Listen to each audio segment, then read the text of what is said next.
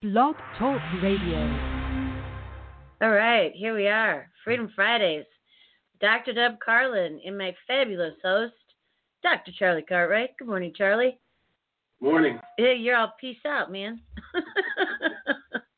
What a gorgeous day. Are you really prepared to be underwater today? Well, I'm prepared to be on top of that iceberg in the land of success. I love it. All the stuff under the water is what it takes to get there. Man, oh man, does it ever. That's what props us up. And what is that little scuba diver doing over your shoulder there?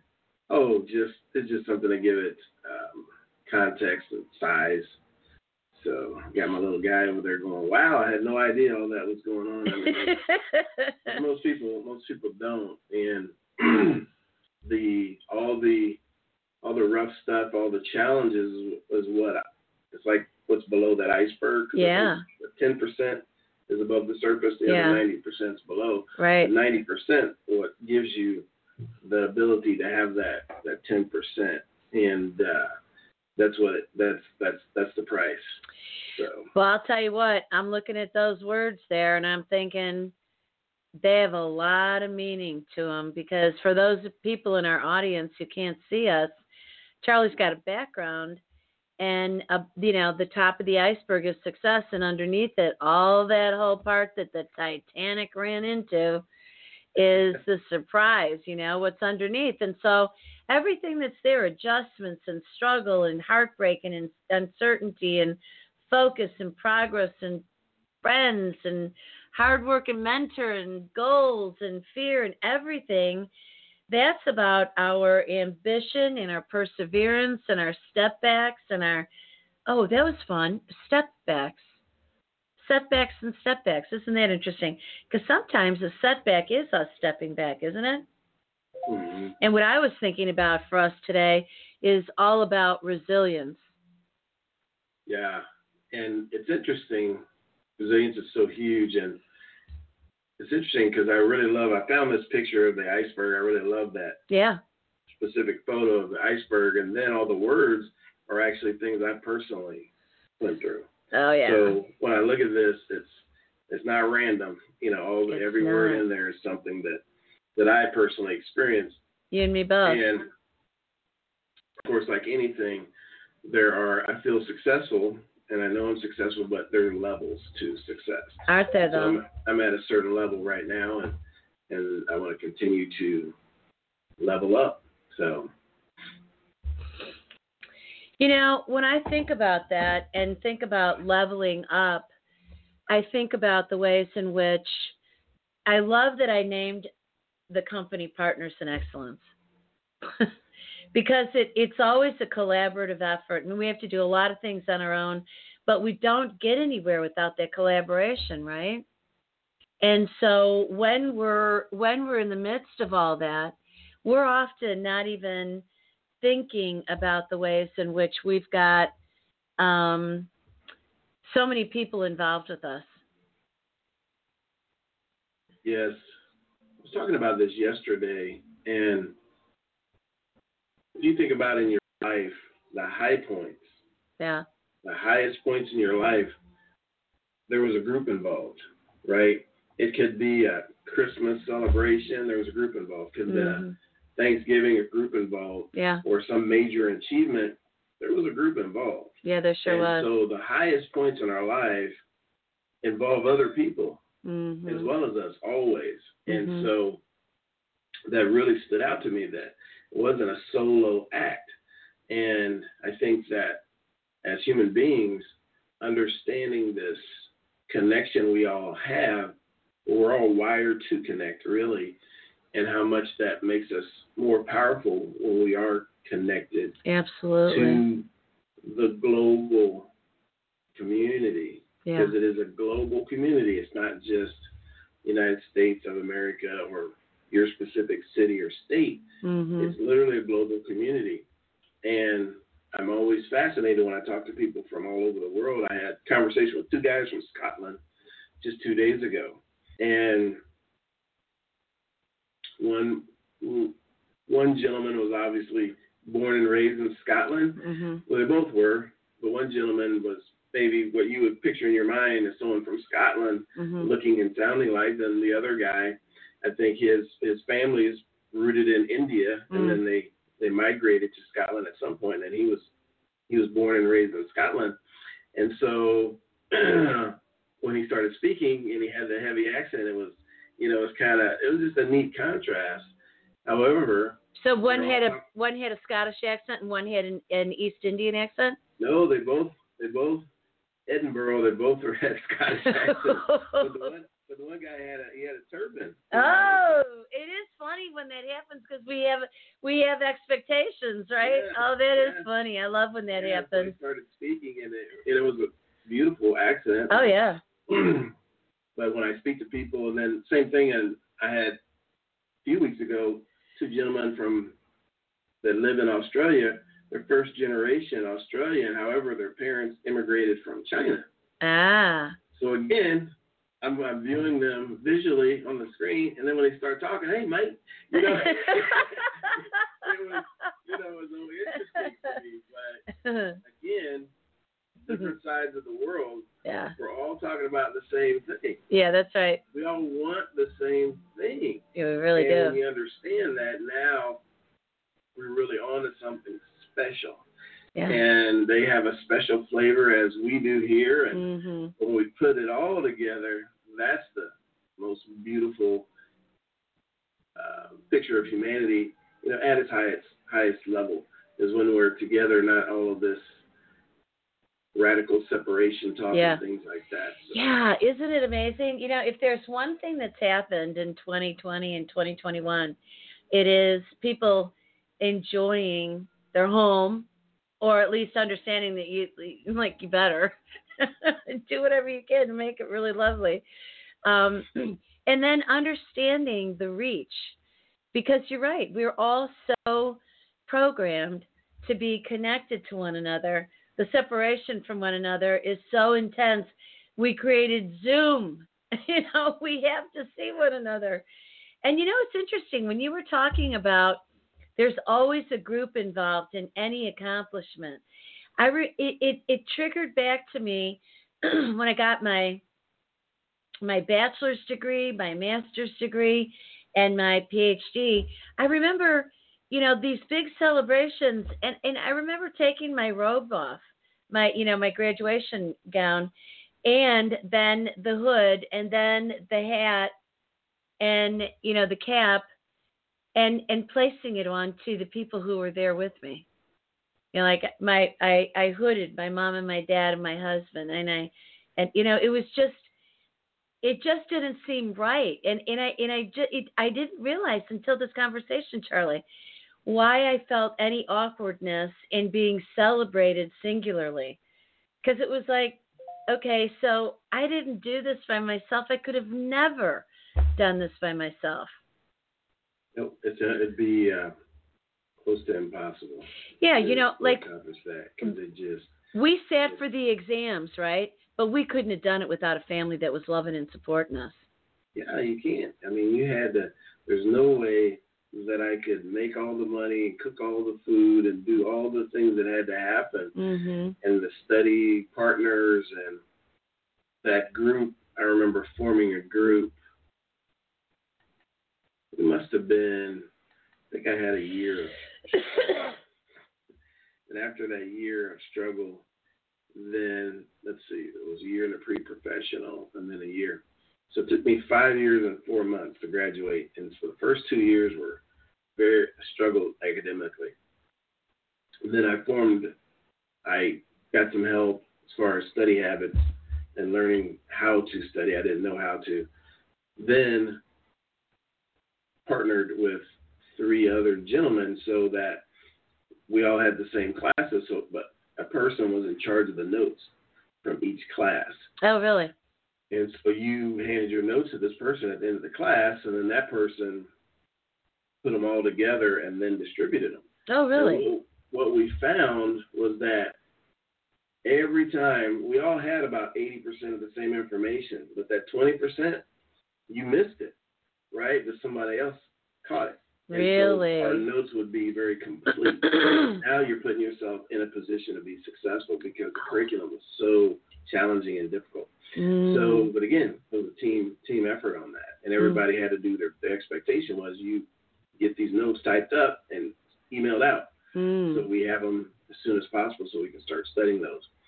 And same thing with study guides and things like that. And it was really good. Really, really good. Even scouting, there's so much that goes into it that people don't think about. But you have to understand that your instructor has the key, right? They set the rules for that class, the expectation, their style. You have to get past that teacher to get to the next class and learn that information. Well, you need to understand how that teacher presents information and their expectations, how they structure their tests, because they're all different. Oh, absolutely. And people struggle with certain instructors because they don't understand their style or their testing. What do you mean? Then you have ones. I remember the toughest one was, his name was Dr. Barlett. He has PhD out of Ohio State. And that guy was just a genius. But he had a way of throwing curveballs on a test that were so you're not going to hit it. That's just all there is to it. You know, you're not going to hit it. But it was always a learning lesson. He'd have a curveball in a certain section. You're gonna whiff on that section, but then it forced you to dive deeper into the material. So what did you mean a minute ago when you said scouting? So you have to know. You have to talk to people that have had this instructor before. Oh, so scouting is a student in an academic setting. Yeah. Exactly. Yeah, right. Understand those instructors. Right. And there's one instructor that had 25% of her tests were definitions. You had to understand the definitions of these words. If you understood the definitions of those words, boom, 25% was awesome. Right? Wow, yeah. So I'll get that every time because I understand. But there's so many people that wouldn't take the time to learn the terminology. What? And wouldn't take the time to learn because it's so. I remember having a medical dictionary next to my computer. Yeah. When I first started, it's like every 2 minutes I got looked at. Every 2 minutes. Absolutely. It was so frustrating. But year 4. Yeah. Rarely looked at it because exactly. you understand the nomenclature. You understand the Latin and the structure of the word and the meaning, and the Latin really unlocks so many. You understand the foundation of this word and unlocks a whole category of language and information and learning for you. Very foundational. Didn't take the time to do it. Absolutely. And they were doing word association instead of understanding. No way. And so anyway, it was enlightening, but again, a group effort. Yeah. And it really was pretty monumental. One of the things I love about resilience, boy, there must be a lot of junk in the air because we're both clearing our throat a lot today. And we're in different parts of the country, for crying out loud. So when I was a student, I remember the theme of resilience, studying that and thinking this is so perfect to learn in an academic setting that's really rigorous.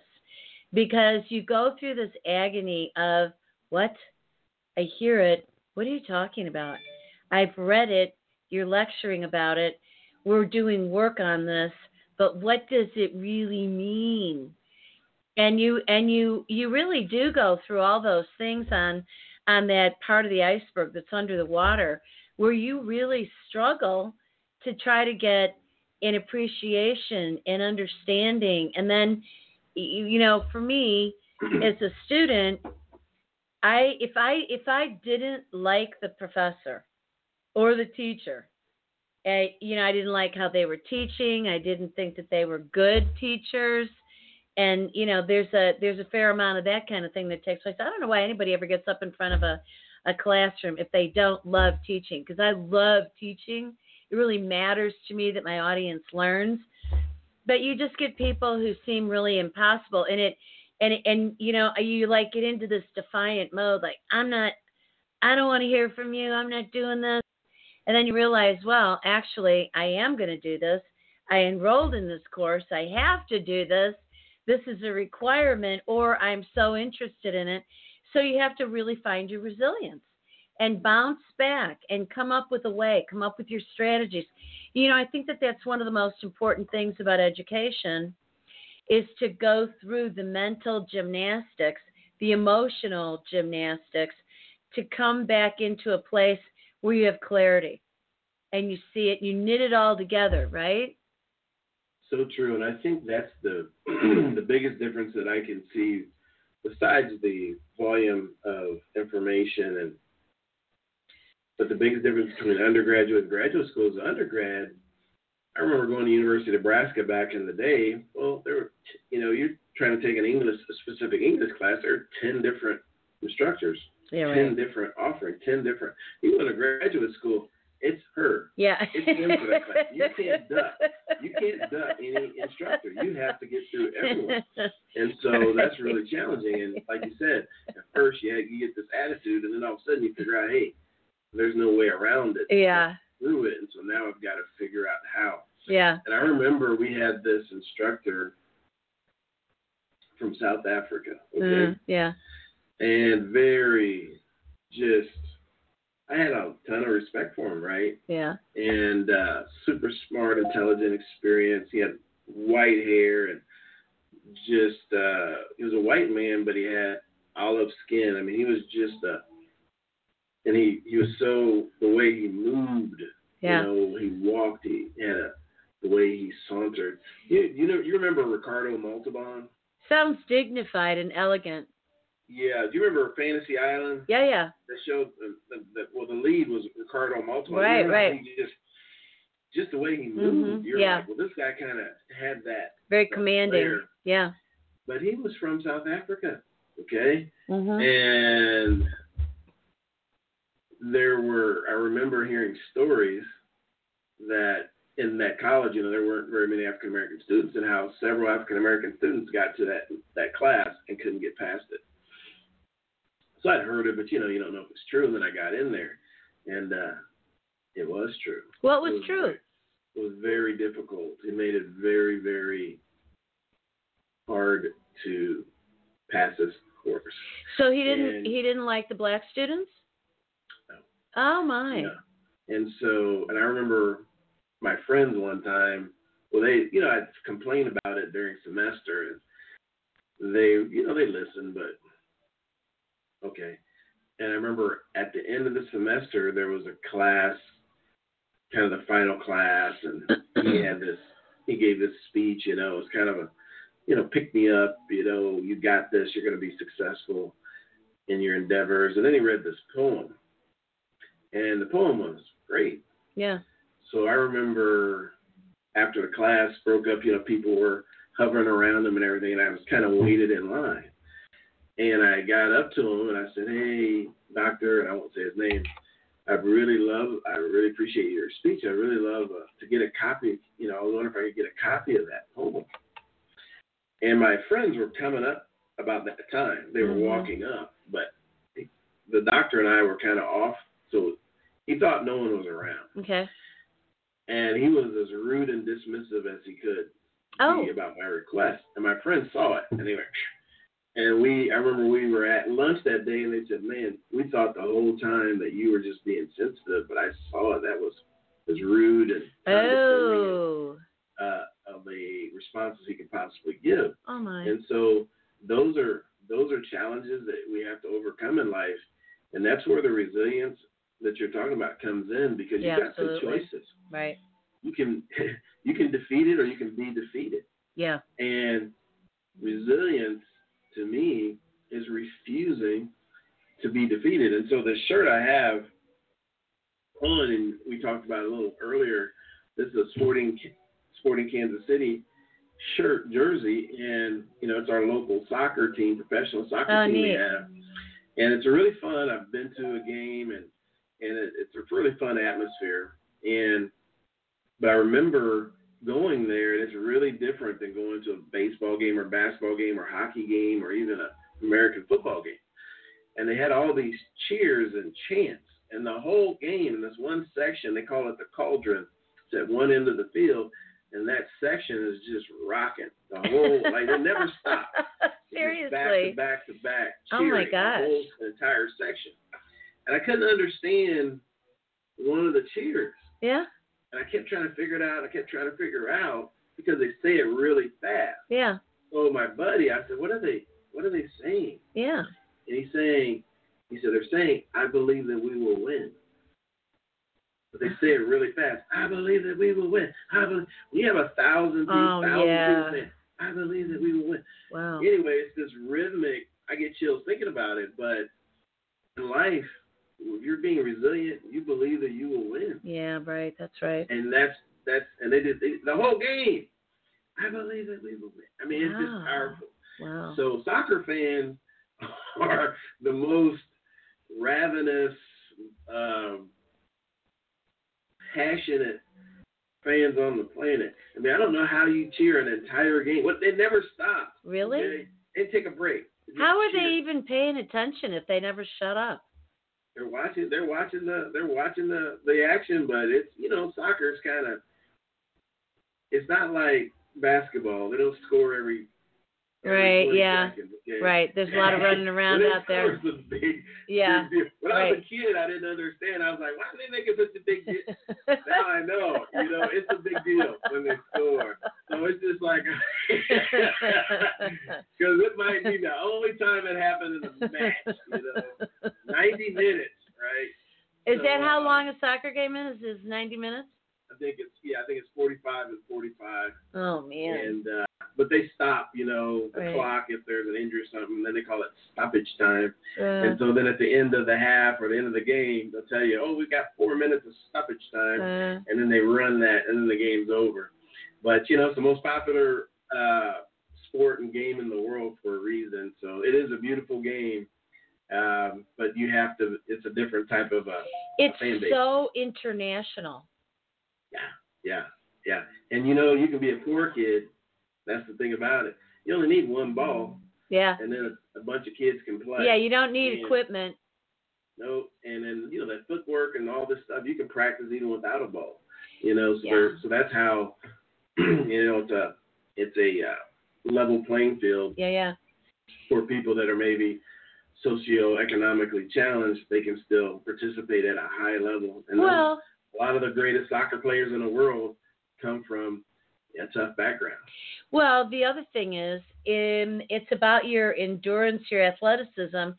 It's not like with football where you have to be really, muscular and strong and a different kind of a body. You have to get out there and just love to run and play and kick and maneuver. And I like the maneuvering in it because talk about resilience. You watch a soccer game, it is a lesson in resiliency, right? It really is. And you talk about the learning. I remember listening to an interview with a gentleman, and he was talking about the game and specific players. And he said one of the things in soccer, your lung capacity, your ability to run, he said, and you have to be willing to suffer. Oh. That's what he said. What? You have to be willing to suffer because there's going to be times you're running and you're tired, but you've got to run to defend the goal. You've got to run after this ball and things like that. And the football field, I don't know if people aren't a soccer fan, they probably don't realize it's bigger than an American football field. The field is bigger, it's larger. It is? So you can't be 300 pounds running around out there. I didn't know it was bigger. You got to be able to run. How much bigger is it? I've got a friend that's the head of facilities for the Kansas City Chiefs at Arrowhead. Yeah. And we're hosting, I can't remember if it's next year or if it's 2022, but we're hosting because the owner of the team is a huge international soccer fan. So we're hosting some World Cup events in Arrowhead. I want to say it's 2022. So they're already, all this planning, there's so many things that have to happen before. But he's talking about how in the lower bowl of the stadium, they're going to have to remove several thousand seats to accommodate the size of the field. What? Yeah. And so he said, so it's a big project. We got to remove them. And then after the soccer, we got to put them back for the field for NFL football. But I want to say it's coming to Kansas City. If I'm not mistaken, I want to say it's 2022. Because, the World Cup is every 4 years as well, like the Olympics. and it's a worldwide soccer tournament. How cool is that? Wow.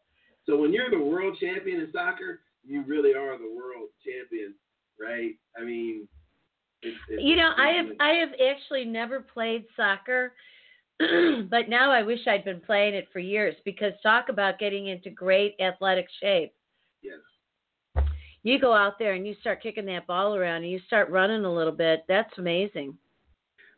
And, fortunately, we have one of the best in the U.S. We have one of the best women's team in the world. We do. Arguably, they're the best women's team in the world, and they've worked their tail off that program over the last probably 30 years to make that happen. Where are they at? So it's pretty well. We're not as successful on the men's side, but the women's national team for the U.S. is a world-class group. Where are they at? Pretty neat to watch them play. Where are they at? I don't know where the training center is, and there is a women's professional league that they all play in during the season. But when it comes to World Cup or Olympics, they come together in the U.S. national team. Wow. So those ladies are pretty just dynamic all the way around. Personally and professionally. Most of them are very dynamic. I love all that. And here's why I've never played soccer. I don't like competitive stuff like that, because people get tough in ways that I'm really uncomfortable with. So, all the sports that I've been involved in have been really solo, like swimming with the U.S. Masters. Love it, love it, love it. Figure skating, track and field, fencing, tennis. But tennis, my biggest problem with tennis, and fencing too, was the fencing person always really wanted to, get you. I don't need to, get you. I just like the art and the elegance of the moving around and the poise of it. I think it's beautiful. And with tennis, I've always had a hard time getting anybody to just volley with me. Can't we just have a friendly game? And people would say, yeah, we can play a friendly game. And then they'd, show me their smash hits and, like hit it, 2 feet over to the left of me when they knew that I, would trip getting over to it. And I like the friendly aspect of it. So I think that if people are going to be in competitive sports, they should also spend some time in gentility sports. What do you think? Speaking to a professional on the other side of the camera here. Do you agree, or you think, oh, that's so girly? Yeah, I'm more competitive. I like the competition. I just like to see where I'm at, and that's in anything. And it's not to put anyone else down or anything like that. I like to see where I'm at, and I like to compete at the highest level. So when I played college football, I always liked competing against the best players on our team. Yeah. And of course, if you play in a game against another team, those are typically the best players on that team. Right. And so there were players that did. We had people on our team that were always going to be scout team or practice squad there, and they're never going to see a field in the game. Okay. Well, I didn't run over those people because I would tackle them and those things, but I didn't go any further than I needed to. Yeah. But I focused my attention on the people that could compete at the same level or higher, and that's what made me better. So as a speaker, as a business person, if you go to a conference and you see someone and they're doing something, wow, they're doing that at a higher level than I am or whatever, then it's a great time to take a lesson. Yes. And then go back and sharpen up your skill set. And it's inspirational, right? Yeah, and then of course it feels good to go to a conference and set the standard, right? Yeah, right. That people's expectation will be high for the next speaker or the next trainer to come around. But that's how we all get better is when you see improvement and then you go to that level, and it's just kind of a perpetual cycle. That's how we get such great products like these phones, that we have, because they keep improving them over and over again. Yeah. And so we're so far advanced from I remember my first cell phone, I had a shoulder strap. The phone in a bag. The bag phone. Yeah, I remember those. Absolutely. Ever. Absolutely. It had a little antenna on it. Right. Not so little. Right. Plug it into the cigarette lighter. In the car. Right. I think you might have had I think that first phone maybe 2 hours, maybe on a charge. But you couldn't talk for 2 hours straight. Oh, I don't even remember it being on a charge. The one that I had, you could only talk on it while it was plugged into your cigarette lighter. It was a car phone. That was it. You had a car phone. I remember the first pocket mobile device I had. That I had 2 chargers, and I had all these backup batteries. So when I would leave my house, I had the battery on the back of the phone. Then I had 4 batteries with me in my battery that were charged. Oh my gosh! This one would get low. I would change batteries like 4 or 5 times during the day to get through the day. Oh, that's hilarious! Isn't it crazy? That is crazy. I want to go back to resiliency for a minute here. How is it that you think about how we are teaching children resiliency right now, and like in 2020? What is it that we've done to teach children resiliency this last year, and what do you think we need to be doing with these youngsters now in terms of that? Because, I'll tell you what, we need a lot of bounce back, Charlie. We can't keep feeling defeated, scared in this world of uncertainty, because in the midst of anything, there's always some beautiful lessons to be learned. Yeah, that's a great question. So I kind of have a passionate answer for this one. So I remember a friend of mine some years ago, and we were talking specifically, I was talking to her about my family and some challenges that I was experiencing at the time. And she said, Charlie, when we grew up in a household, she said, there's things we are taught.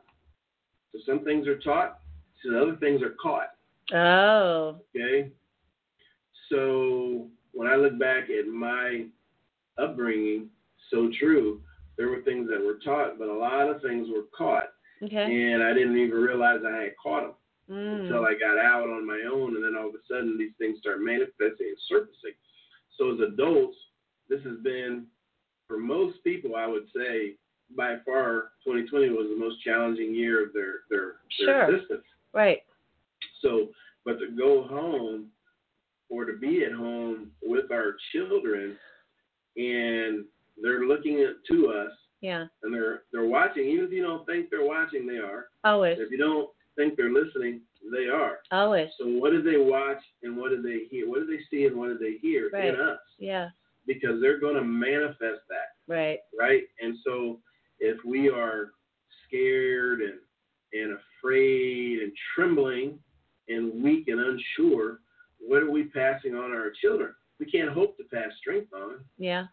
We're leading by example. Okay? So do we have all the answers? No one does. Right? And so, but we do have some answers, and those are the ones we've got to focus on, what we do know and what we can control. I remember, and it's interesting, I'm going to talk about this on my dash cam later today, but when my little boy, he's 22 now, but when he was little, he was about probably 4 years old. He would like worry about, and he had to lay down for his nap. So I remember putting him down for his nap, and then right before he'd lay down for his nap, sometimes he'd ask me a question or talk to me about something. And so one time he said, Dad, what if bad guys break into our house? I'm like, no bad guy's going to break in. Well, this persisted in his mind. And so he says, well, but what if, so the next time he asked me, I said, but what if they do? And I said, well, I'll just fight them off. You'll fight them off? How do you know you can? Is what he said. So, very smart. And I said, you know what? I'm too tough. He says, you're too tough? I was like, yeah, I'm too tough. He said, okay, you're too tough. Yeah. And he was settled at that. So do I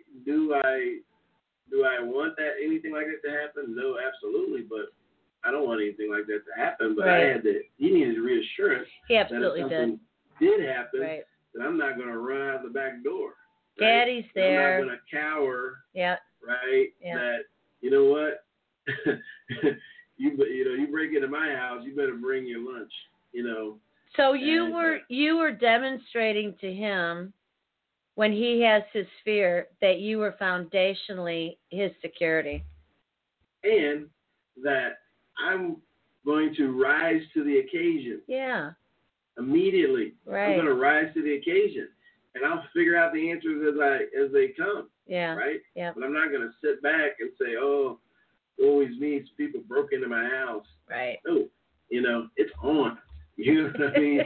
Like, it's on when that happens. And so the thing about that is, and there are a lot of people that would instinctively respond to defend their family. Of course. However, the way the pandemic happened, people feel powerless and kind of lulled back into a weak state instead of having the opposite reaction. Okay, this is happening. It's on. So this is a real life situation. And I remember my nephew, one of my cousins, a younger cousin, and I do some mentoring with him, and we were talking about manhood because his father wasn't around. And I said, it sounds like a great concept until it's time to do man things. There you go. Right. It doesn't have to be man things, it'd be adult things, because adulthood sounds good until it's time to do adult things. Right. Guess what? 2020 was time. Yeah. That's right. Time. Yeah. And how many people didn't rise to it? Okay. And nobody wanted that. But when it's time to rise, we got two choices, right? And so that example we set to our kids is the example they're going to take with them. And core resilience and courage. So I just know that when they face challenges, then they're going to, in their life, they're going to look for a frame of reference as to what to do. Yeah.